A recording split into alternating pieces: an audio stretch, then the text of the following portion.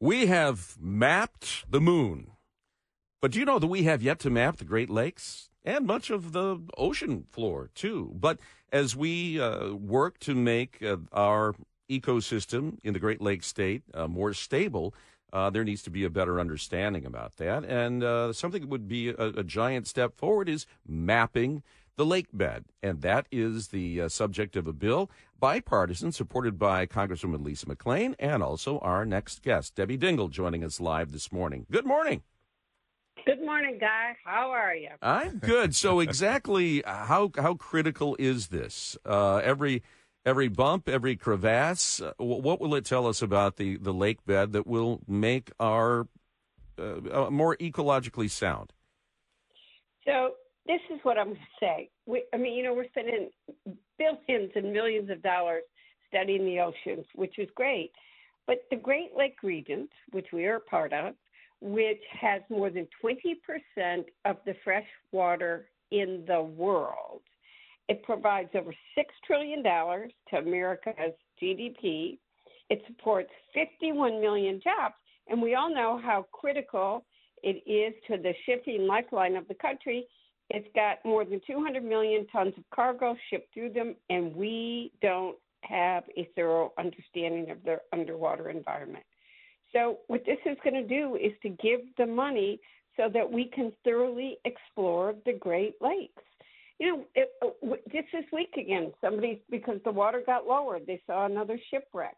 Ancient civilizations have, left their cultural imprints hundreds of feet below, and we need to know what's down there. We need to know what marine life is down there. So I think this is very late, but it is an exciting opportunity.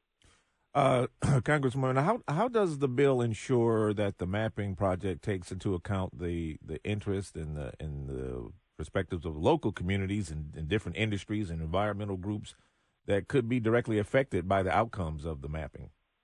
We will make sure that all those processes are in place.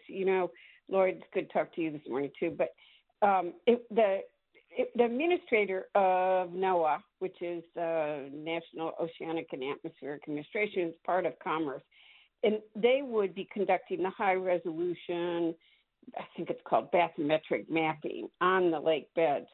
But they would also be working with EPA, and we'll make sure, working with them, that they'll do this as part of their process, communicating with the local communities when they're in there, when they are mapping, when they're looking at it, what they are finding.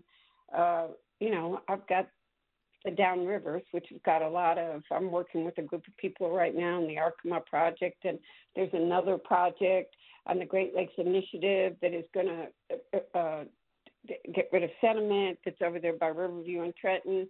Communities are worried. I'm bringing in the EPA administrator next week for a town hall meeting so people can talk about all of these issues, and we will make sure that the processes they have in place are kept in place for all of these kind of projects, and they are talking to the communities. I think it's fascinating, and you're right, there has been some interesting things regarding prehistoric communities that are underwater, and some relics from those, past epics. So it'd be interesting to see. I want to ask you, obviously, the money was supposed to run out tonight. Congress yesterday averted the shutdown with a vote. Democrats joining with about half of Republicans in the House to get that passed. But I think there's general agreement that this deficit spending is unsustainable long term. So where do you stand on this Fiscal Responsibility Commission they're talking about creating? Do you think that could really have a meaningful impact? You want to know my straight truth? Most people think on the Democratic side that it's a commission to cut Social Security. We'll see what comes out of it.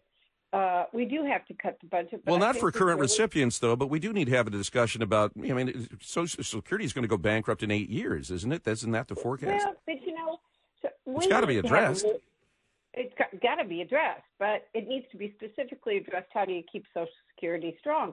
And the fact of the matter is we have already made it stronger by, the cutting the cost of insulin to $35, the reducing. I wish we were going faster, to be perfectly frank, but Medicare will be negotiating lower drug prices for Medicare prices. That's going to be an immediate savings. It's going to lower the cost of what Medicare is costing people. Are there other things? Why do we cap it at a certain level? Why shouldn't billionaires and millionaires be paying more into the Social Security system? I think we need to be looking at all of these things. How do you lower the cost of what Medicare is paying out? Obviously, a big part of that is lowering the cost of prescription drugs that they're paying for, but there are other things we need to be looking at that way. But there's not the will to do it. So do we need someone? You know what? I disagree that there's not the will to do it. We cannot. Do you think I'm going to hey, you and I are, we're going to be dependent on that sooner than later. We want to make sure it's solved, but we can't do you know how many people? You and I are luckier, Guy, probably than a lot of others, that we're not totally dependent upon just our Social Security. Do you know how many seniors in this country? We used to have a three-legged stool. So many people don't have pensions anymore. They don't have IRAs or KEOs. Social Security is all they have to live on. And Congresswoman, I'm getting kind of deja vu going back to the continued resolution. I'm kind of getting deja vu because it was nearly an identical situation when, Speaker Johnson, when they needed the Democrats, Speaker Kevin McCarthy, rather, needed the Democrats to pass that short-term funding extension.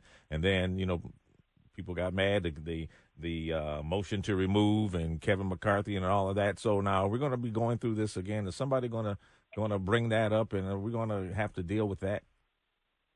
So it is deja vu. We were asked for the votes. We gave them the votes. I think it would have been irresponsible to have shut the government down, period. You know what I'm not a member of the Republican caucus. This is a Republican caucus issue. But I think we've had enough instability in the House of Representatives.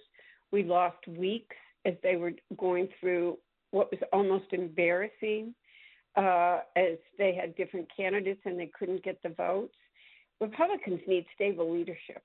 I'm a pain in the whatever right now to both sides of the caucus. Jim Harbaugh taught us something. He taught America that teamwork produces victors. Republicans need, all of us, by the way, Republicans and Democrats for the country need to be working as a team. But Republicans can't even work together as a team. And they got to figure it out. They have so many factions in there. It's hurting their caucus and it's hurting the country. Debbie, always looking forward to connecting with you. We will find out what's on the floor of the Great Lakes. Perhaps there's an alien base down there or a Loch Ness Monster. We shall see. Thanks for your time. Lots of good things. All right. Be safe, guys, in the snow.